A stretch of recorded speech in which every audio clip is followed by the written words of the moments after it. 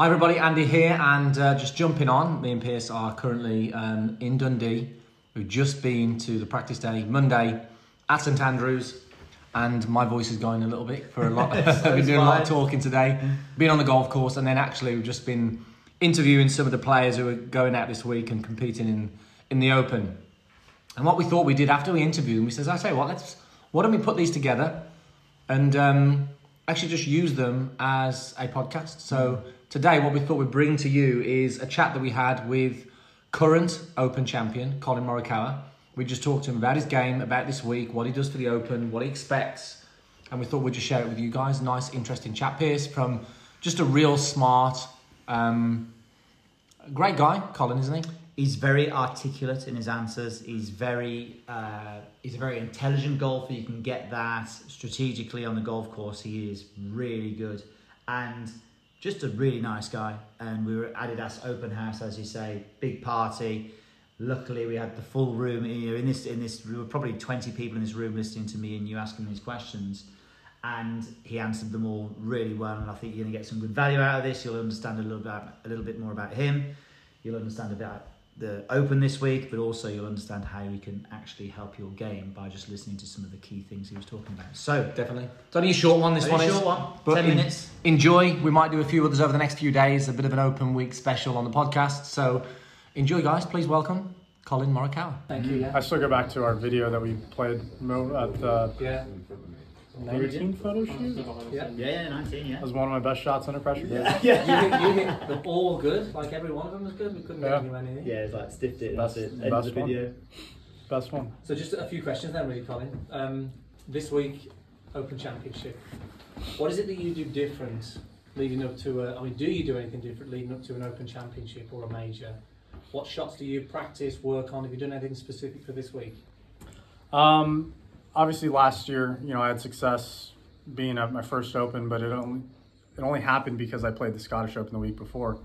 You guys know the ground's a lot firmer out here. It's a lot drier. The grass is different. You have that kind of fescue grass, and you want an iron and obviously ball striking is kind of what I've been known for the past few years. I just wasn't finding center face, and you wanted to find a club that was able to go through the turf and be able to find center face without changing your swing. So I made that risk, made that adjustment early on last year. This year, put the clubs back in the bag, seamless transition, and haven't had to think about it twice. But I'd say prep-wise, nothing crazy different. I think the biggest thing is trying to play your game rather than listen to other people and listen to, this is how you need to play links golf, this is what you need to do. Links golf already makes you creative.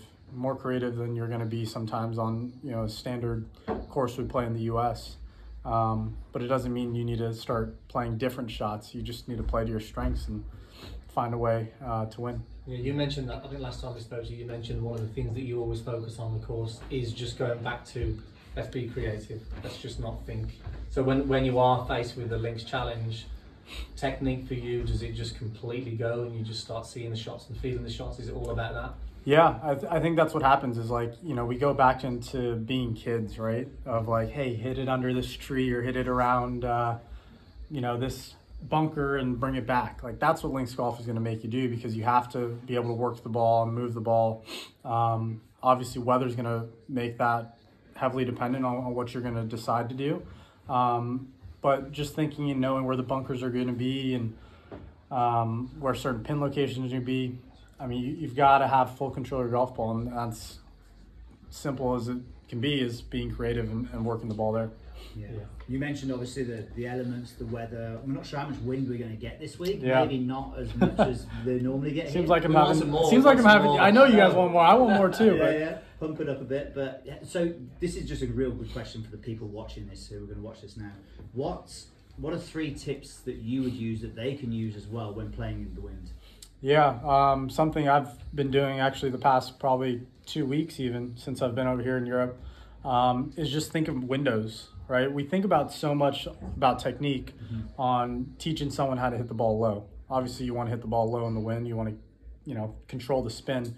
Spin's the number one thing, but if you can see your window of where you want to hit it, you're going to kind of force your body to hopefully, at least what we do, hopefully keep it in that window, right? And then if you don't, you can learn from there and maybe think about a technical way to hit it low. But I think if you only think, hey, I need to do this, you know, the ball might go everywhere. And you're not going to really realize and think about how to hit a golf shot. You're only going to think about what's going to look good, and maybe this is how one person does it versus the other. That's the biggest thing. So I would say, number one, see your shot, visualize it, but also pick your window that you want to hit it out of, right? Low, medium, high, left, right, whatever. I'd say the second thing is always take more club. I think anytime you try and take the lesser club and you try and hit it harder and hit it down, it's going to spin more. You're going to lose control of the ball. Swing easy, keep it flat. And the reason why, I mean, we do that is spin control. Yeah. So there's obviously, we understand why people do it and people say take more club. And the third thing is sometimes, you know, just embrace it and don't fight the wind, right? If it's hard off your left, don't try and hit a draw. Sometimes just play with it for, I think, your normal amateur. I think it's too hard and too much to think about for them to try and draw it up into a left to right wind or fade it into a right to left. You know, just aim farther left and let it fall back. Yeah, I like what you say, that aim further left, because I think they generally don't aim far enough left or Exactly. far enough right. But yeah, I love that.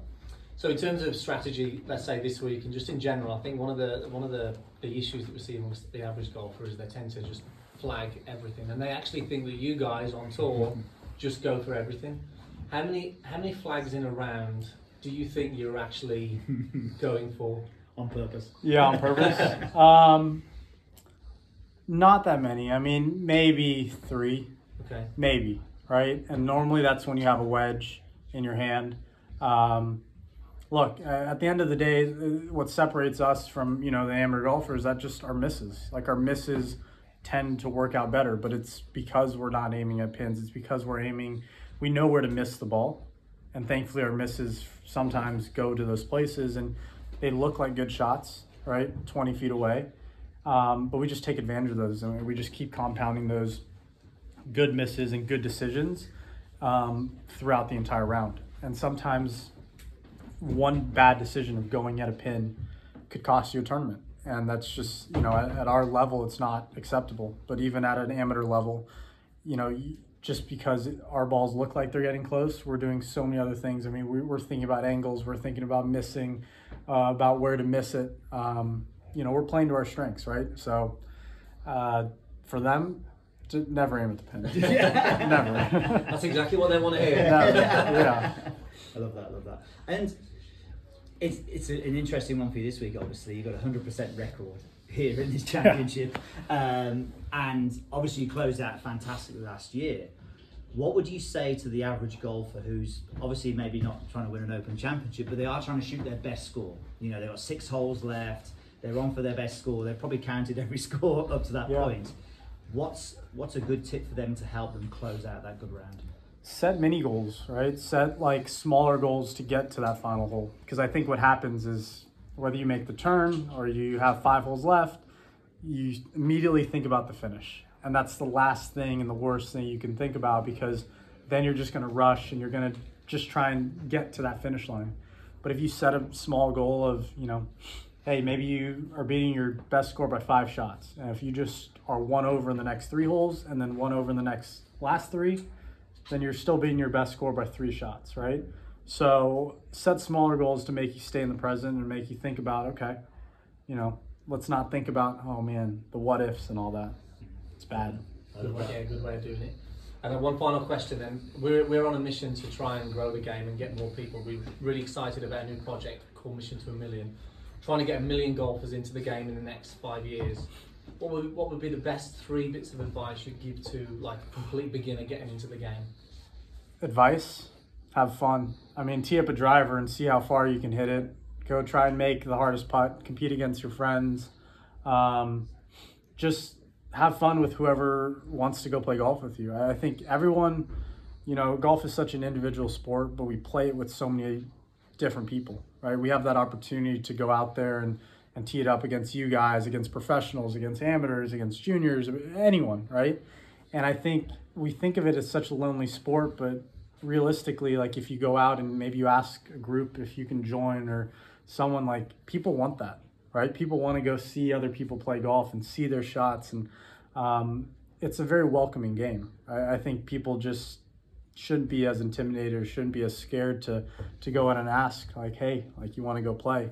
But do everything that we love to do, that sometimes it makes us, like, that's not what we end up doing, right? We don't go out there and swing the driver as hard as we can. We don't go out and, do stupid things on the golf course, but that's what we did growing up. So I think that's what someone who's never played can somehow get into it and make it a little more fun, right? And who knows, like, why can't golf be like that normally? And just what we do as professionals and people that want to take it on another level, play golf for what it is and what it has been, in the past. Brilliant. Awesome. We definitely do some stupid stuff. Exactly. Oh, exactly. I think we all want to have fun, right? Yeah. And that's what's fun. Brilliant. Colin, have an amazing week. It's going to be a fantastic tournament this week. We know it is, and hopefully you'll be up there on the leaderboard on the last day. And have a great week. Thank you, guys. Great seeing you guys. Cheers.